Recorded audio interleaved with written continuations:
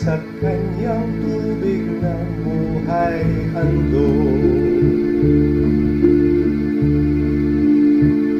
Batong buhay ay si Kristong manunubos, walang bayad, tubig ng buhay ay handog. Naririto na naman po ang mga Kristiyanong naliwanagan sa mga salita ng Diyos upang muling maganyayang makinig dito sa ating programang Bible Study on the Air. Tayo po ay manalangin. Ama, narito na naman po kami upang humingi sa inyo ng espiritual na pagkain at maging karapat-dapat po sana ang aming kababaan upang maintindihan namin ang mga salitang sa iyo lamang manggagaling at hindi sa kanino mang tao. Ito po ang aming hinihingi sa pangalan ng aming Panginoong Jesucristo. Amen. Kami nga po ang mga Kristiyanong naliwanagan sa mga salita ng Diyos na nakakita ng dalisay na Kristyanismo o sa Ingles ay pure Christianity. Sa kabila po ng hindi maikailang malinaw na paliwanag ng Diyos sa kanyang mga salita, alam po namin na may mga taong ayaw pa ring tanggapin ang mga ibinabahagi naming katotohanan. Kaya madalas nilang sabihin sa amin, paano nyo maikakalat ang sinasabi ninyong katotohanan? Sino kayo para magsalita?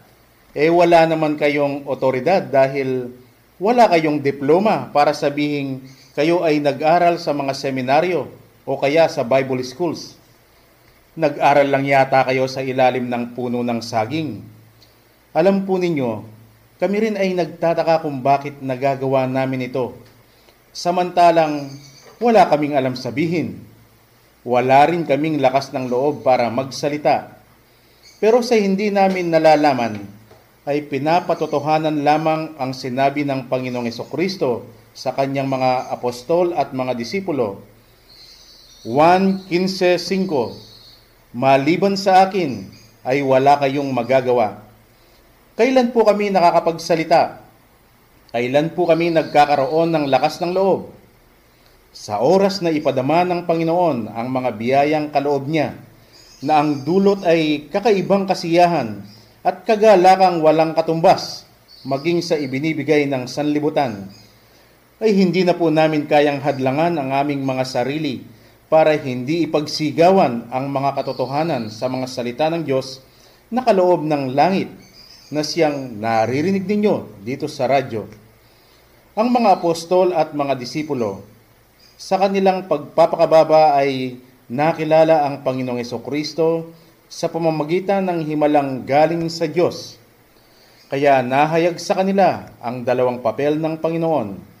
At bilang demonstrasyon, ito ay nakita kay Simon Pedro, Mateo 16:17, nang sabihin niya kay Jesus, ikaw ang Kristo, ang unang papel ng Panginoon, ang papel ng Ama bilang tagapagligtas.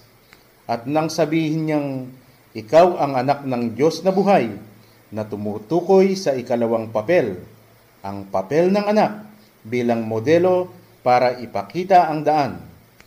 At sa kanyang papel na ama ay nangako sa 1:14-18, hindi ko kayo iiwanan ng walang tagapayo, babalikan ko kayo.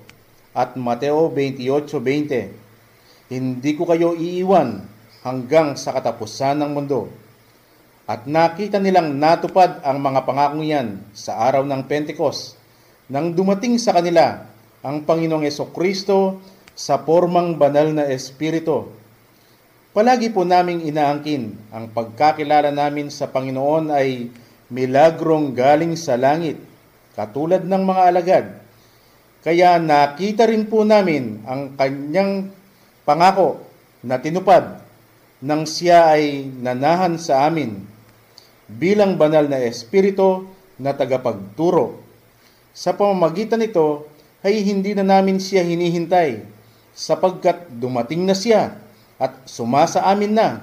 Ang aming hinihintay na lamang ay ang kanyang ikalawang pagpapakita. kung ang Panginoon ay bumaba sa amin. Ito po ang katotohanan sa mga salita ng Diyos na sumasa amin. Kaya wag na po kayong magtataka kung bakit malakas ang aming loob na maganyaya sa inyo. Dahil lubusan po ang aming pagdidepende sa Panginoon. Lucas 21:15. Sapagkat bibigyan ko kayo ng isang bibig at karunungan na hindi mangyayaring masalangsang o matutulan man ng lahat ninyong mga kaalit. Nalalaman po namin ang sasagot sa inyong mga katanungan ay ang katotohanan sa mga salita ng Diyos na nananahan sa amin. Walang iba kundi ang Panginoong Jesucristo na nagsalita sa Juan 14:6. Ako ang katotohanan. Kaya wala po kaming tinitignang sinumang tao para magbigay liwanag sa mga salita ng Diyos. Dahil ang Panginoong Jesucristo ang mayroon lamang kakayahan o siya lamang ang nagkakaloob ng susi. Siya po ang inihintay nating magbigay liwanag sa kanyang mga salita. At ngayon ay muli na naman tayong nakatanggap ng isang kahilingang itinek sa atin. Nakikinig po ako sa inyong Bible study. Pwede bang pakitalakay ang John 14:12? Salamat po. Ito pong hiniling na talata. Nagsalita dito ang Panginoong Jesucristo sa kanyang mga alagad at disipulo. Sinabi niya ang sinumang sasampalataya sa kanya. Kung anuman ang nakikita nilang ginagawa ng Panginoon, ay mas lalong dakilang gawa ang kanilang gagawin, sapagkat ang Panginoon ay pupunta sa kanyang Ama. Para po maunawaan natin kung paano pa lamang ipinasulat ng Panginoong Jesucristo, babasahin po sa atin ng ating kapatid itong Juan 14:12. Narito po ang Juan 14:12. Katotohanan, katotohanan sinasabi ko sa inyo, ang sa akin ay sumasampalataya ay gagawin din naman niya ang mga gawang aking ginagawa. At lalong dakilang mga gawa kaysa rito ang gagawin niya, sapagkat ako'y paroroon sa Ama.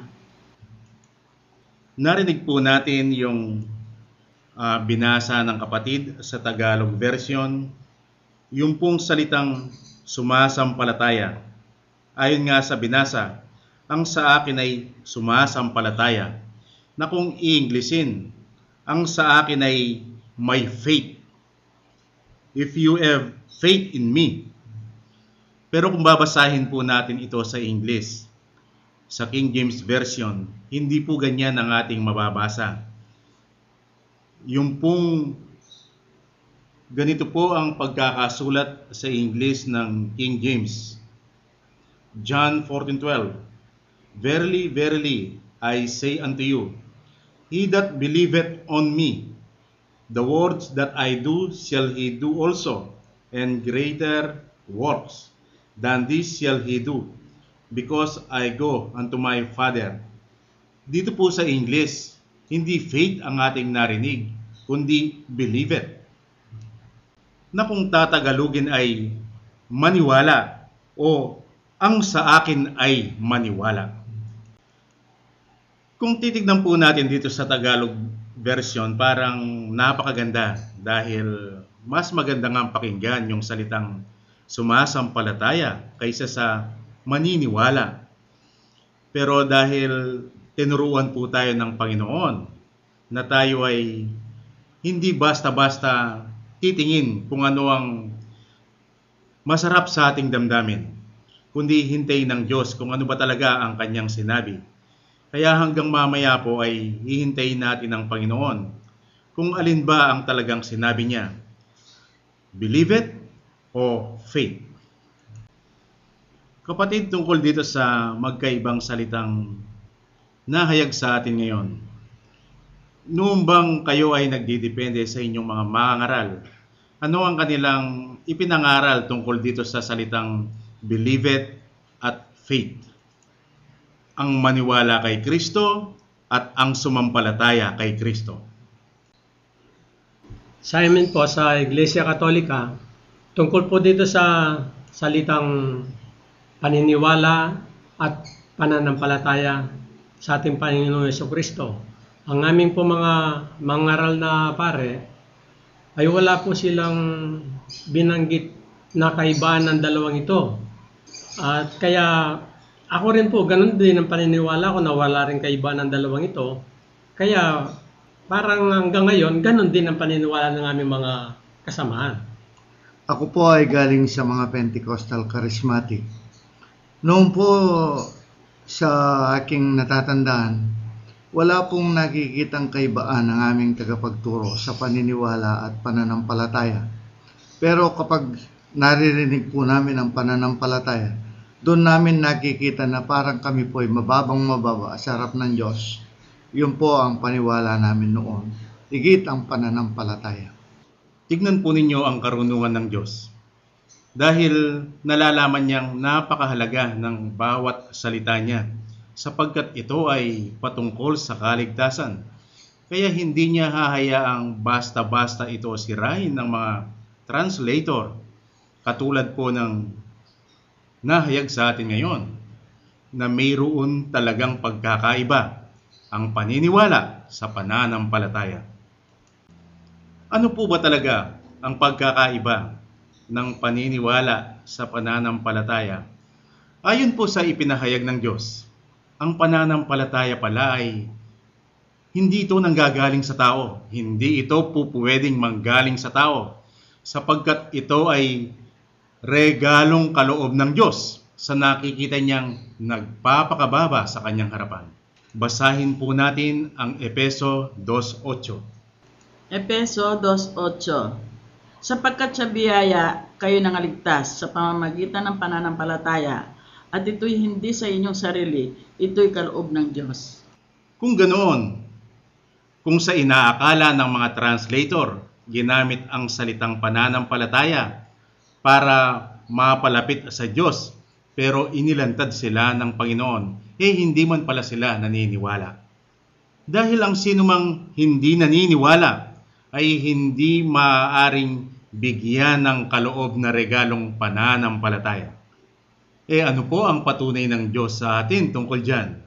Basahin po ninyo ang 1 Kapitulo 6. Tungkol ito doon sa tinatawag na great multitude na sumunod sa ating Panginoong Jesucristo. Kaya sila tinawag na mga alagad. Pero ano po ang nakita ninyo sa kanila? Hindi po sila naniwala sa Panginoon nang siya ay magsalita na ng talinhaga. Kaya hindi sila napagkalooban ng pananampalataya. Ito po ay nang sabihin niyang dapat nilang kainin ang laman ng Panginoon at dapat nilang inumin ang dugo ng Panginoon dahil hindi nila ito maunawaan. Sabi nila, sino ang makakaunawa sa matigas na pananalitang ito? Dahil hindi siya maunawaan, iniwan siya tumalikod yung pong maraming mga alagad. Pero kung marami ang umalis, meron naman pong naiwan kahit konti lang. Sa makatwid, mayroon palang dalawang klase ng alagad. Yung hindi nakaunawa sa salita ng Panginoon, kaya sila ay umalis dahil hindi nila naunawaan ang sinabi ng Panginoon sa kanyang salitang talinhaga.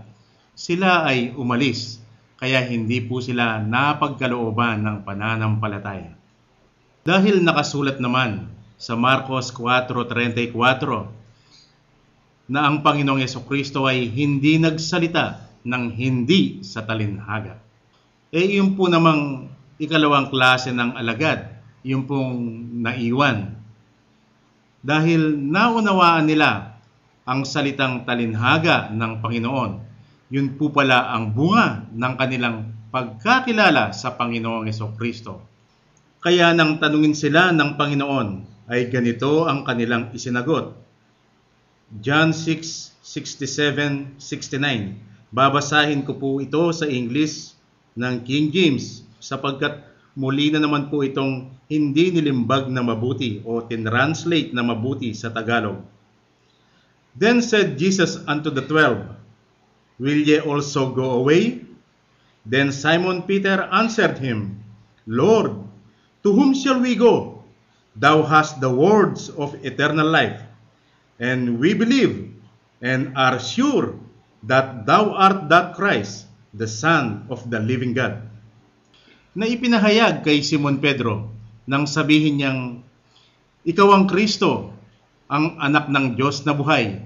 Ang sabi ng Panginoong Yesus sa kanya, mapalad ka Simon Barjonas, hindi yan galing sa iyong laman at dugo, galing yan sa aking Ama na nasa langit. Kaya ang pagkakilala ni Simon Pedro sa Panginoon, isang himalang nang galing sa langit, kaya nahayag ang dalawang papel na ginagampanan ng Panginoong Jesucristo, ang papel ng Ama at ang papel ng Anak. Kung ganoon, ito pong sinabi ng Panginoong Jesucristo sa Juan 14:12, patungkol ito sa mga nagpapakababa o naniniwala. Kaya sa pamamagitan niyan ay mapagkakalooban sila ng pananampalatayang galing sa Diyos. Kaya maliwanag, yung pong maraming alagad o disipulo sa kabila ng pinakain naman sila ng tinapay at isda at sila ay nabusog. Pero sila ay umalis, ay hindi na po sila kasama dito. Sapagkat ang pagkakain nila ng tinapay at isda, ang nagbenepisyo lamang ay ang kanilang katawan sa salita ng Diyos.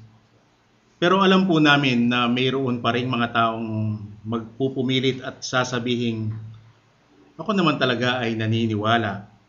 Huwag po ninyong kalilimutan na ang Diyos ay sinimbuluhan ng araw kung papanong walang maitatago sa ilalim ng araw. Walang hindi malalantad sa harapan ng Diyos. At ang Diyos ay hahanap ng ebidensya kung ang taong yan na nagsasalita ay tunay na nakatanggap ng pananampalatayang kaloob ng langit. Sa makatwid, ito ay para lamang sa mga tunay na naniniwala na nakita ng Diyos na nagpakumbaba, kaya ipinapahayag niya sa kanila ang kanyang mga salita. Tignan po natin kung paano sila ilalantad ng Panginoon. Halimbawa, itong unang talata na ating binasang Juan 14:12. Katotohanang sinasabi ko sa inyo, ang sa akin ay naniniwala, ay gagawin din naman niya ang mga gawang aking ginagawa. Napakaliwanag po dito na ang nagsasalita ay si Jesucristong anak ng Diyos. Pero alam po ba ninyo, kahit noong panahong ako ay nagdidepende pa sa aking mga mangangaral, sinasabi ko rin ito na ang nagsasalita dito sa Juan 14:12 ay si Jesucristong anak ng Diyos. Ano po ang pagkakaiba noon kaysa sa sinasabi ko naman ngayon? Lubos po ang paniniwala ko noon na si Jesucristo ay anak ng Diyos. Kaya sa araw ng Pasko, sa pagkasilang ni Jesus, ako po ay nagsasaya sapagkat bilang anak ng Diyos ay isinilang ang tagapagligtas. Sino po ang hindi magsasaya? Ano naman po ang pagkakaiba ngayon? Ngayon po naniniwala akong si Jesucristong anak ng Diyos. Pero yun pong Paskong ipinagdiriwang ngayon, masaya rin po ba ako? Masaya rin. Pero hindi na po katulad noon. Dahil noon, ang nakita kong Jesucristong anak ng Diyos na isinilang bilang tagapagligtas, nakita ko po ngayon, hindi man pala siya tagapagligtas. Ito po ay ipinahayag mismo ng Panginoon sa mga nakaraan nating pag-aaral dito sa Bible Study on the Air. Kailan po niya ito sinabi? Ito po pala ay sa kanyang papel na anak. Hindi siya maaaring tagapagligtas. Pero sa pamamagitan po niyan ay napakalaking biyaya ang ibinigay ng Diyos sa akin. Dahil nahayag na si Jesucristong anak ng Diyos ay modelo na hindi ko po pwedeng tanggapin noon. Pero ngayon, dahil siya ang nagsilbing modelo, ay mayroon na akong maaaring sundin. Yung pong kanyang mga yapak, kailangan ko lang itong sundin papuntang buhay na walang hanggan. Hindi po ba napakalaking pagkakaiba niyan? Na kung noon ay hindi ko maaaring tanggaping modelo si Jesucristong anak ng Diyos dahil siya ay Diyos. Dahil paano ko magiging modelo ang Diyos? Pero ngayon, dahil ipinakita ng Diyos ng maliwanag ang dividing line sa dalawang papel ng Panginoong Jesucristo, ang papel ng Ama at ang papel ng anak bilang modelo, sa kanyang papel na anak bilang modelo, parang napakadaling sundan. Basta magpapakababa ka lamang at bibigyan ka ng Diyos ng karunungan at bibigyan ka ng lakas para masunod si Jesucristong anak ng Diyos bilang modelo. Muli ko pong babasahin itong nasa bandang unang talata ng Juan 14:12. Katotohanan sinasabi ko sa inyo, ang sa akin ay maniniwala, ay gagawin din naman niya ang mga gawang aking ginagawa. Dahil po ang inihintay natin dito ay ang Panginoong Jesucristo ang siyang maghayag tungkol sa kanyang mga salita. Pero habang tayo po ay naghihintay, katulad po ng narinig natin kanina, ay magbabahagi po muli ang mga kapatid kung ano naman ang kanilang nakita noon na gawain ng Panginoong Jesucristo. Sa akin pong nakagisnan reliyon sa Iglesia Katolika, ito pong nabanggit na sa talatang higit na magagawa ng kanyang mga alagad sa ginawa ng ating Panginoong Jesucristo nung siya nabubuhay dito sa lupa. At nung siya pumaroon na sama, ang aming mga mangaral, lalong-lalo na po ang aming Papa, sinasabi na siya ang naging kaalili ng ating Panginoong Jesucristo. At bilang pinuno ng simbahang Iglesia Katolika, umunlad po ang simbahang Iglesia Katolika. Nagkaroon siya ng maraming simbahang malalaki at maraming mga tao ang tumangkilik sa kanila. At nagkaroon ng maraming misa. Maraming tao ang nagkarinig ng mga aral ng mga pare. At dito masasabi nating mga greater things ito na ginawa ng aming mga aral. At isa pa po, gumagawa din sila ng kabutihan sa aming kapwa, katulad ng pagtulong sa mga mahirap, yung mga charitable institution, sa mga orphanage. Ito po yung mga igit na mga bagay na kanilang nagawa na masasabi ko ginawa ng aming mga mangaral na pare. Yun lang po. Ako po yung galing sa mga Pentecostal Charismatic. Ang nakikita po namin higit nung ako'y nandoon, yung kapanahonan ng Panginoon, iisa-isa lang ang kanyang ginamot na nakikita namin at nababasa. Pero yung po mga leaders namin, marami ang nagagamot, marami ang imalang nangyayari sa mga paligid natin. At yung igit pong nakikita namin dahil minsan po tinanong ko ang aming tagapagturo, Pastor, sabi ko, ano po bang higit sa pagbuhay sa physical na patay? Ang sabi niya, hindi mo ba nakikita, Brad? Sabi niya, marami ngayon ang born again. Yan ay higit sa pagbuhay sa physical natin. Kapag tumanggap sa Panginoon, ang sabi niya, na born again ng tao, yan higit. Yun po ang nakita naming dumarami ang mga born again, yun po ang higit na nalalaman namin nung ako'y kasama ng mga Pentecostal Charismatic. Ako naman po yung galing sa Baptist. Alos pareho po nung sa Pentecostal.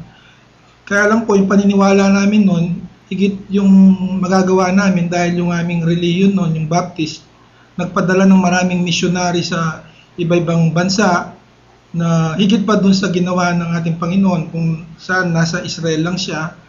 At yung may kapangyarihan po rin kami nun, bali prayer warrior po ang tawag namin nun. Basta pinagdasal namin ng isang bagay nun, ay magkakatotoo. At nagkakatotoo naman po noon. So talagang nakikita ko po nung nasa Baptist ako, talagang higit po yung nagawa namin noon sa prayer warrior at saka sa outreach ministry po ng aming reliyon noon. Yun lang po. Narinig po natin ang mga kapatid na kanilang ibinahagi kung paano nila tinupad noon itong sinabi ng Panginoong Jesucristo sa Juan 14:12. Ang sa akin ay maniniwala, gagawin din naman niya ang mga gawang aking ginagawa at lalong dakilang mga gawa, sapagkat ako'y paroroon sa Ama. Napakaganda pong pakinggan ang ibinahagi ng mga kapatid kung paano natupad ang sinabi ng Panginoong Jesucristo tungkol sa kanyang pangakong mas higit sa kanyang ginagawa ang kanilang magagawa. Sino po ang hindi maniniwala?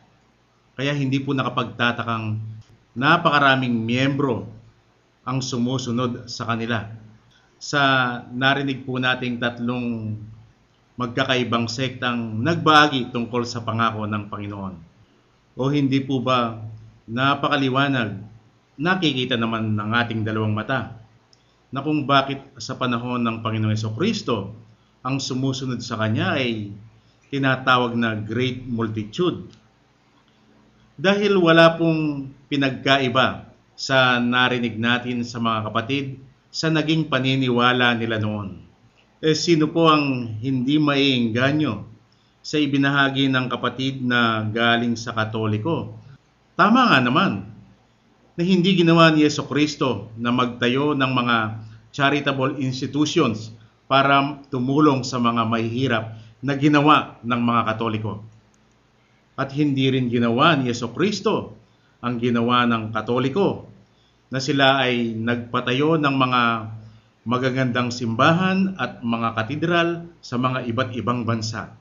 Pero mayroon pa pong nakaligtaang idagdag ang kapatid, dahil si Jesucristo ay hindi nakasama ang mga political leaders, samantalang kundi naging kaaway pa siya. Pero ang Katoliko, sa bawat bansa, mayroon siyang tinatawag na Papal Nuncio. At iyon pong narinig naman natin sa kapatid na galing sa mga Pentecostal. Yun nga namang tinulungan ng Panginoong Jesucristo na kanyang ginamot. Limitado, kakaunti. Samantalang sila, napakarami nilang ginamot na mga nangangailangan ng lunas sa kanilang mga sakit. At tama rin nga naman, kung kay Jesucristo, 120 lang ang naniwala. Pero sa mga Pentecostal kapatid, millions ang tumanggap at naniwala kay Jesucristo bilang sariling Panginoon at tagapagligtas. Samantalang kay Jesucristo ay 120 lang ang tumanggap sa banal na Espiritu ayon sa Gawa 1:15. Yun po ay sa araw ng Pentecost. At sa kapatid naman nating nanggaling sa Baptist, kung kay Jesucristo nga naman ay napakahirap ang kaligtasan, pero sa kanila, sa pamamagitan lamang ng isang maikling sulat o panalangin na kanilang pinapabasa sa mga tao, na sino mang magbasa at tumanggap noon ay mayroon na kaagad ng kaligtasan. At hindi lang yan. Yung palang mga kapatid noon, sila ay dumadalangin sa Diyos para sa maraming tao at napapatunayan naman na yung kanilang mga prayer request ay dinidinig ng Panginoon dahil sumasama sa kanila yung mga maraming tao na kanilang ipinagdasal.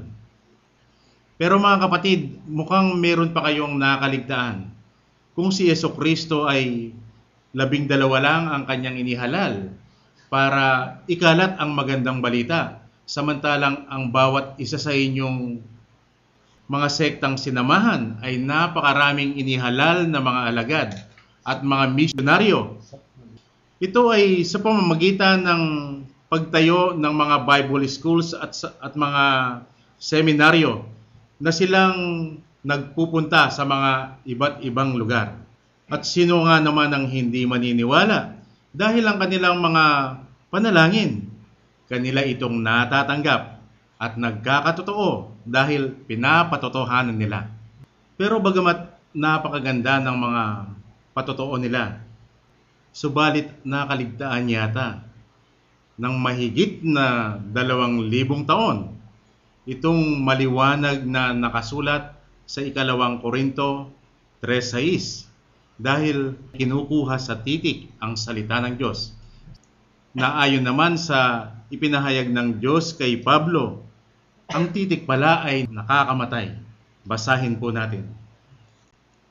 2 Corinthians 3:6. Na sa amin naman ay nagpapaging sapat na mga ministro ng bagong tipan, hindi ng titik, kundi ng espiritu, sapagkat ang titik ay pumapatay, tatapat ang espiritu ay nagbibigay ng buhay. Kung ang titik ay pumapatay, bakit sa pagsunod nila sa titik sa salita ng Diyos, napakarami naman ang nagagamot ng mga sakit? Sino po ang nagpapagaling ng mga sakit na yon? Uulitin po natin ang ipinahayag ng Diyos kay Pablo. Ang titik ay pumapatay, pero ang espiritu ay nagbibigay buhay. Yung pong sumusunod sa titik, nabubuhay sapagkat maliwanag po itong nakikita ng mga tao. Dahil gumagaling ang kanilang katawan, nakikita nila na umahaba ang buhay. Kaya kung sa nakikita ng mga tao, hindi pumapatay, kundi nagbibigay buhay. Samantalang ang sinabi ng Diyos, ito ay pumapatay. Sino po ang nagbibigay buhay nito? Mga minamahal po naming tagapakinig, sino po sa palagay ninyo ang nagbibigay buhay? Samantalang ang sabi ng Diyos, ito ay pumapatay. Kami po sa pagkakilala namin kay Jesucristo sa pamamagitan ng himalang ng galing sa langit, naunawaan namin ang sinabi niya, na ang tinutukoy niyang titik na pumapatay, ang pinapatay ay ang kaluluwa. Pero ang espiritu sa salita ng Diyos na ipinapahayag ng banal na espiritu ang siyang nagpapagaling sa sakit ng kaluluwa at nagbibigay ng buhay na walang hanggan. O hindi po ba napakaliwanag ang sinabi ng Panginoon na mayroon nga palang 2 klaseng alagad, yung pong binanggit ng Diyos kanina, yung great multitude, dahil hindi maunawaan, sila ay umalis. Pero yung kakaunting naiwan, dahil nakilala nila si Jesucristo sa pamamagitan ng himalang galing sa langit, naunawaan nila ang kanyang salita. Kaya sila lang talaga ang sumunod sa kanya. Hindi po ba napakaliwanag ngayon ang sinabi ng Diyos sa Ecclesiastes 1:9? Kung ano ang nangyari ay siya ring mangyayari. Kung ano ang nagawa ay siya ring magagawa. Walang bagong bagay sa ilalim ng araw. Kung sa panahon ng Panginoong Jesucristo, yung tinatawag na great multitude o tinatawag ding mga alagad, sa kabila ng kumain sila ng tinapay at ng isda, dahil ang nakinabang lamang ang kanilang katawan. Kaya nang magsalita ang Panginoon sa talinhaga, ay hindi nila maunawaan, kaya sila ay umalis at nagsitalikod sa Panginoong Jesucristo. Pero yun namang kakaunting natira, ano ang kinain nila? Kapareho rin ang kinain ng mga great multitude, tinapay din at isda. Pero ang nakinabang ang kanilang kaluluwa, na ang naging bunga ay ang pagkakilala sa Panginoong Jesucristo sa pamamagitan ng himalang ng galing sa langit. Kaya yung kanyang salita na talinhaga ay kanilang nauunawaan ng isagot ni Pedro kay Jesus. Kanino po kami pupunta, Panginoon? Sa inyo nang gagaling ang salitang nagbibigay buhay. Hindi po ba ito maliwanag na nakikita natin sa ating panahon kung sino yung unang klase na alagad o tinatawag na great multitude at sino naman yung kakaunting natira? Maaaring sabihin ng mga tao ngayon, hindi naman ako katulad nila na umalis at tinalikuran ng Diyos. Pero maghahanap po ng ebidensya ang Panginoon. Sino mang hindi tumatanggap sa maliwanag niyang sinabi sa 1:6-63 na ang laman ay walang pakinabang sa kanyang mga salita, at sino man ang hindi tumatanggap sa kanyang ipinahayag kay Pablo sa 2 Korinto 4:18, tungkol po ito sa himala, yung hindi nakikita ng mata, dahil ang nakikita ng mata, temporal lamang po yan o hanggang sementeryo lang. Pero yung hindi nakikita ng mata, ito ay eternal. Ang sinumang hindi tumatanggap yan, yun po ang katumbas na sila ay umalis at tinalikuran ang Panginoong Hesukristo. Dito po sa paksang ating tinatalakay dito sa 1:14-12, na ganito po ang sinasabi. Katotohanan, katotohanan sinasabi ko sa inyo, ang sino mang maniniwala sa akin, ang mga gawa na aking ginawa ay gagawin din niya, at masigit na gawa ang kanyang gagawin. Dito po sa nabanggit na talata, sinasabi po dito, yung mga naniwala sa ating Panginoong Hesukristo, may gagawin silang mas higit sa ginawa ng Panginoon. Dalawa po ang katanungan lumilitaw dito. Ano po ba yung ginawa ng Panginoong Hesukristo noon? At ano naman po yung inaasahang gagawin ng mga naniwala sa Kanya na mas higit dun sa ginawa ng Panginoon? Sa panahon ng Panginoong Hesukristo, nang siya ay iwan na at talikuran ng mga tinatawag na great multitudes at nagsalita ang Panginoon, maliwanag po, hindi na ito para doon sa marami dahil umalis na sila.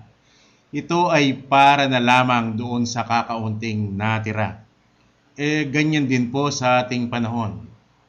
Bagamat hindi naman natin nakikitang umalis yung maraming umaangking mga disipulo at alagad ni Kristo, pero dahil hindi nila tinanggap ang kanyang mga salita na pinatunayan sa atin ng Panginoon kanina, yun pala ang katumbas na hindi na para sa kanila ang salita ng Diyos, kundi para doon lamang sa kakaunting tumanggap at naniwala sa Panginoon, na nakaunawa sa kanyang salita. Kaya ito pong tinatalakay natin kung saan nagsalita ang Panginoon, hindi na ito para sa marami, kundi para na lamang doon sa kakaunti. Nang sabihin niyang, sino mang maniniwala sa akin, ang aking ginagawa ay mas higit pa ang kanyang gagawin kapag ako ay pumaroon na sa aking Ama. Ito po ang pahayag ng Diyos sa amin.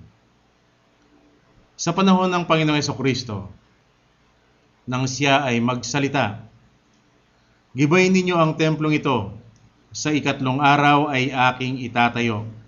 Lumabas doon ang 2 klaseng nakikinig.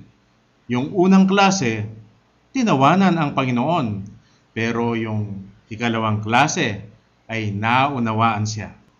At gayon din nang magsalita siya sa kanyang mga apostoles tungkol sa lebadura ng mga Pariseo at Saduseo na dapat mag-ingat sila. Sa kanilang sarili, ang nauunawaan ay yung pampaalsa ng tinapay. Pero ipinahayag ng Panginoon na hindi yon, kundi ang tinutukoy niya ay ang maling aral ng mga Pariseo at Saduseo. Nang puntahan niya ang kaibigan niyang si Lazaro. Pagkadating niya, sinalubong siya ni Marta at sinabing, "Guro, kung narito ka lamang, ay hindi mamamatay ang aking kapatid."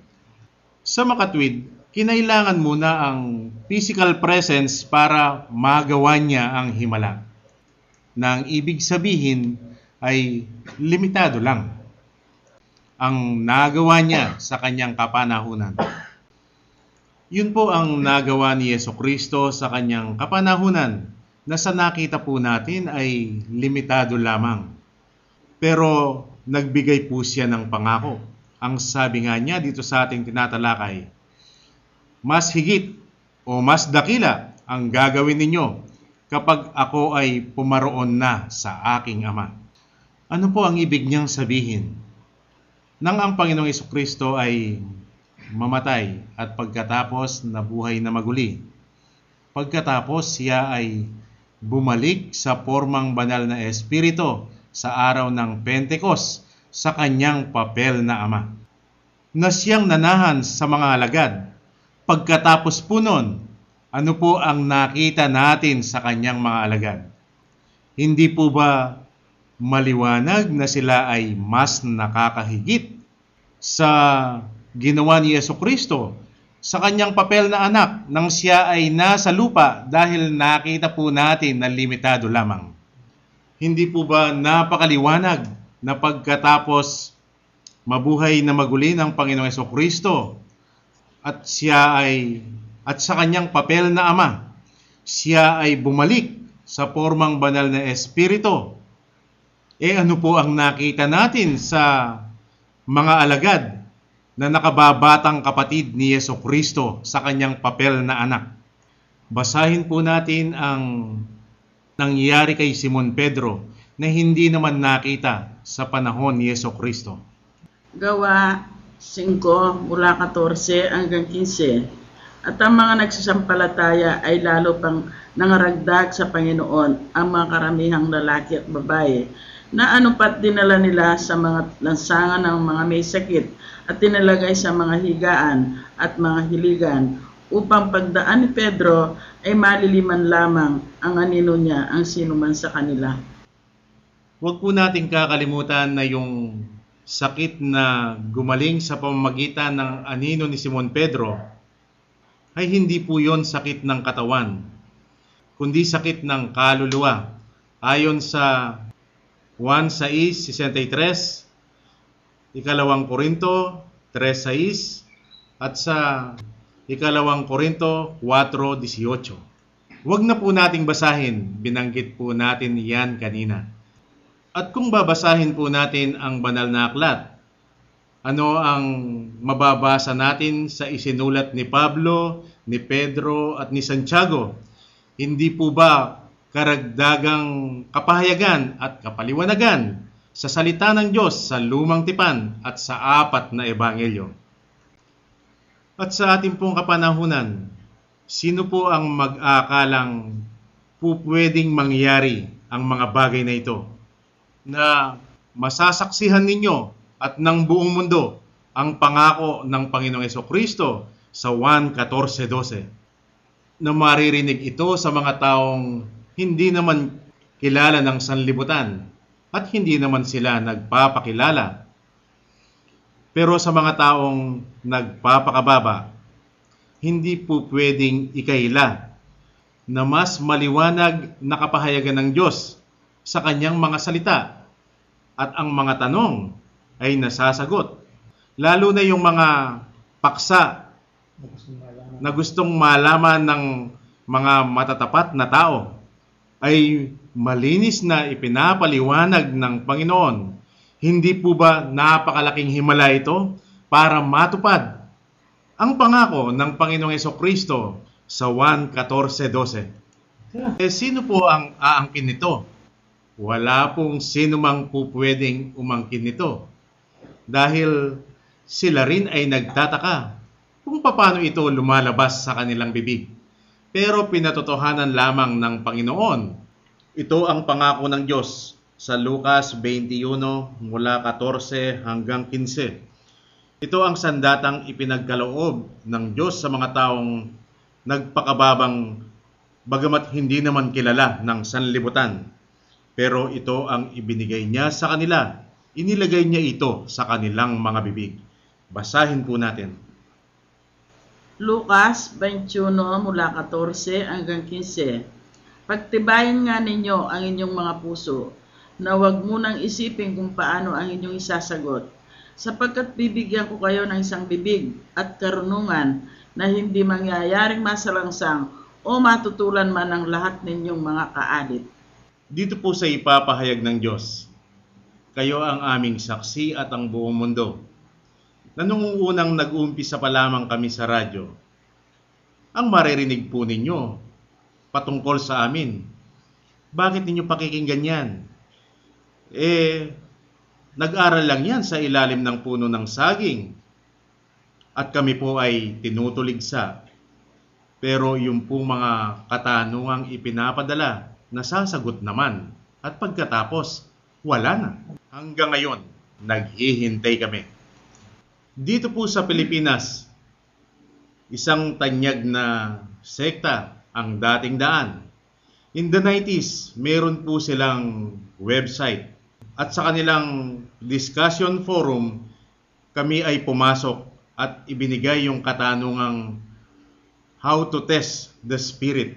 Makikita po yan sa unang 1 hanggang 3. Pero dahil hindi nila ito kayang sagutin, yung kanilang discussion forum, sinara po ito pansamantala. Dahil pagkalipas ng mga ilang buwan, muli itong binuksan. At kami ay sumubok na namang pumasok para ibigay yung katanungang kapareho ng itinanong namin noong una. Pero ang natuklasan po namin, hindi na po katulad ng dati. Hindi na nila sinagot yung aming itinatanong. Binaliwala na lang, parang dinedma na lang. Ito po isang malaking sekta sa Pilipinas na sa kanilang website ay sinubukan din naming pumasok. Pero sa sandaling mahalata nila, ang ginagawa po nila ay binaban nila kami. Yun naman pong aming website, yung pong Pure Christianity. Nung una, open po yung aming discussion board. Libre po sila. Pero kalaunan, dahil wala na silang maisagot doon sa binibigay nating mga paksa na siyang pahayag ng Diyos sa amin, nagtataka po kami. Himbis na mga salita ng Diyos ang kanilang ipantapat doon sa aming sinasabing mga salita naman ng Diyos. Ang ginagawa po nila, pinapaulanan na lamang ng mga pornografiya yung aming discussion board. Kaya wala po kaming ibang pagpipilian kundi isara na lamang ito. Pero alam po ba ninyo na ito pala ay bahagi ng karunungan ng Diyos, sapagkat yun pala ay pamamaraan niya, na ang ibig sabihin ay hinayaan niyang mangyari. Dahil sa pamamagitan po niyan ay nagkaroon kami ng oras para pasukin ang mga iba't ibang website sa buong mundo. Isa pong halimbawa, kayo pong mga nag-i-internet, subukan ninyong magpunta doon sa mabuhay.com. Ito po ay website ng mga OFW. Pinasukan po namin yung section na religion at spirituality. Tignan po ninyo doon, para bang hinayaan na lamang na kami na lamang ang magpo-post. Lalo po sigurong mabuti kung sasamahan po ninyo kami doon para sa ating Bible study. Mayroon naman pong isang website na makikita ang maraming sekta sa Kristyanismo at gayon din ang mga reliyon. Mga ilang website po ng mga sekta ang sinubukan naming pasukin dyan. At ang nakaharap namin ay mga theologians dahil marurunong po sila ng Hebrew at Greek. Pero sa kalaunan, ano po ang inaasahan? Natutumba yung kanilang paniniwala o yung kanilang maling doktrina. Kaya ang naghahari ay yung katotohanan sa mga salita ng Diyos, sa mga iba't ibang paksang tinalakay. At ito po ang isang nakapagtataka. Sa pamamaraan ng Diyos, kami po ay nakagawa ng aklat. Kung bakit ito pong aming aklat ay binibili ng mga tao sa iba't ibang sekta. Ang ipinagtataka po namin, gaya ng inaasahan, ang isang sektang gumawa ng aklat. Ang tatangkilik nito ay ang kanyang mga miyembro. Kung bakit yun pong sa amin ay mga iba't ibang tao sa iba't ibang sekta sa mahigit na 14 na bansa o maaaring higit pa. Hindi po yan mangyayari kung hindi ipinadama ng Diyos ang kapangyarihan sa kanyang mga salita. at wala po kaming pinag-uusapang pera dito. Dahil ang kapahayagan ng Diyos sa amin sa batas ng ikapo ay hindi literal o physical, hindi spiritual ayon sa ipinahayag ng Diyos sa 4 na ebanghelyo na hindi nakikita ng maraming tao, na siyang sinunod naman ni Pablo. Kaya malakas po ang kanyang loob na sabihing, sundin ninyo ako kung paano ko sinunod ang Panginoong Hesukristo. Unang Korinto 10:1. Kaya kung ano po ang narinig namin kay Pablo o nabasa naming sinalita ni Pablo, siya pong isinisigaw namin sa buong mundo. Sundin ninyo kami kung paano namin sinunod si Pablo. Ito po ang katuparan sa ipinangako ng Panginoong Hesukristo sa Juan 14:12. Katotohanang sinasabi ko sa inyo, ang sa akin ay maniniwala, ay gagawin din naman niya ang mga gawang aking ginagawa, at lalong dakilang mga gawa kaysa rito ang gagawin niya, sapagkat ako'y paroroon sa Ama. Mayroon pong gusto magpatotoo. Pakinggan po natin siya. Ako po ay taga Santa Ines, Pankitarlac. Ako po'y magpapatotoo sa pagkakataong ito. Ako po'y maliit pa lamang. Parati na akong sinasama ng aking mga magulang sa isang sekta ng Born Again Christian Church. At ilang taon po kaming parating nagpupunta doon, ngunit naramdaman ko po doon yung kakulangan ng pagpapaliwanag, kakulangan sa buhay ko na hindi ko rin maipaliwanag kung ano. Hanggang sa isang araw po na milagrong binigay sa akin ng Diyos, may dumating sa aming baryo, isang taong hindi ko pa po kilala noon ang pangalan. Basta sinabi lang sa akin ng nanay ko na may pupuntahan kami. Ako naman po ay sumama. Nung pagkakataong yun po, ako ay 12 anyos pa lamang. At ipinaliwanag po sa akin kung paano makilala ang identity ng Panginoong Hesukristo. Na yun po ay unang pagkakataon na dun ko lang narinig at nakatanggap din ako ng instant na kaliwanagan patungkol sa identity ni Jesus Christ. Na sa isang Kristiyano po ay napakahalaga pala na doon ko lang nalaman. Dahil I was always bothered na pag nagdarasal ako, hindi ko sigurado kung sino talaga ang tatawagin ko. At ganun pala, pagka kilala mo na talaga ang Diyos, meron ka ng isang puso para tumawag sa Kanya at doon nabubuo na yung faith mo. Dahil hanggat hindi mo nakikilala ang Diyos, hindi po pala mabubuo yung faith mo dahil parang may dumating na isang tao sa bahay mo at hinihingi yung buong kayamanan mo na pagbalik, tritriplihin niya. Dahil hindi mo kilala yung taong yun, hindi mo pwedeng ipagkatiwala. Ganon din po sa Diyos. Na nung araw na yun ay natuklasan ko na pagka po pala kilala mo na talaga ang Diyos, dun mo lang pala pwedeng ipagkatiwala ang buhay mo. Dun mo lang masasabi na, opo, mahal kita. Kasi kilala mo na yung identity. At yung pagkakataon po yun ay napakalaking bagay sa akin. At talaga pong ipinagpapasalamat ko talaga sa Diyos.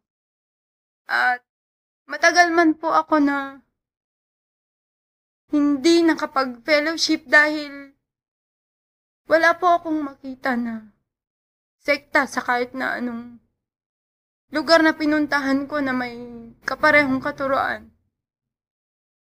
Pero yung pong aral na yun na tinanggap ko mula sa Diyos ay napakalaking bagay po sa akin. At dun lang po nabuo yung pananampalataya ko sa Diyos. Kaya nagpapasalamat po ako. At ngayon po ay, ako nga po ay 30 anyos na, napakahabang panahon. na amin pong pinuntahan uli yung tao na nagbahagi ng katotohanan yun sa akin.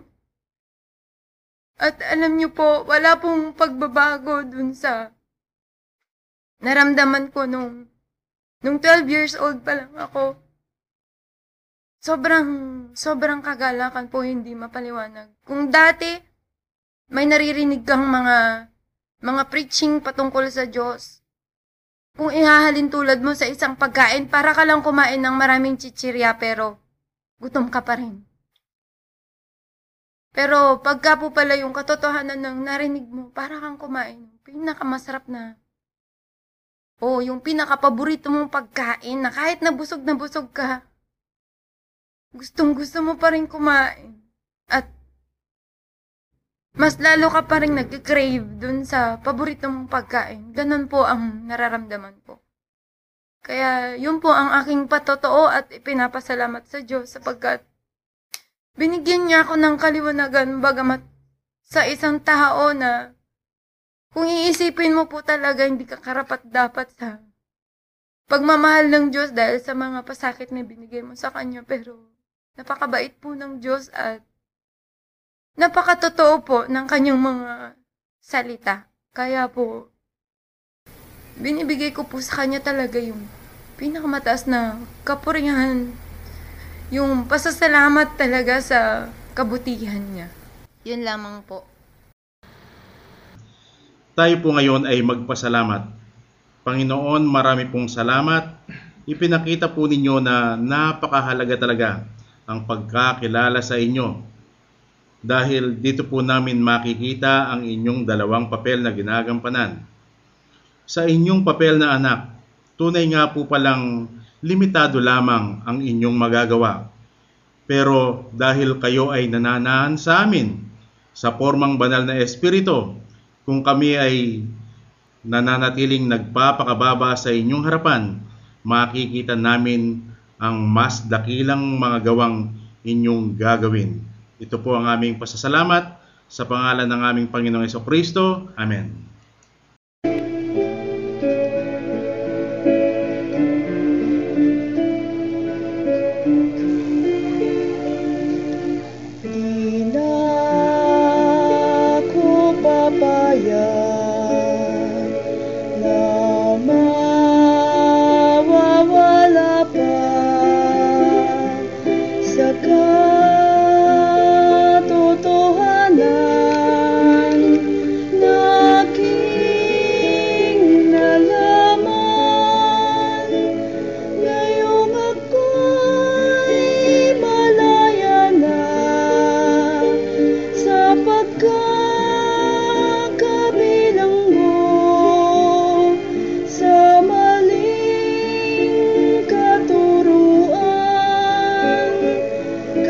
Kaya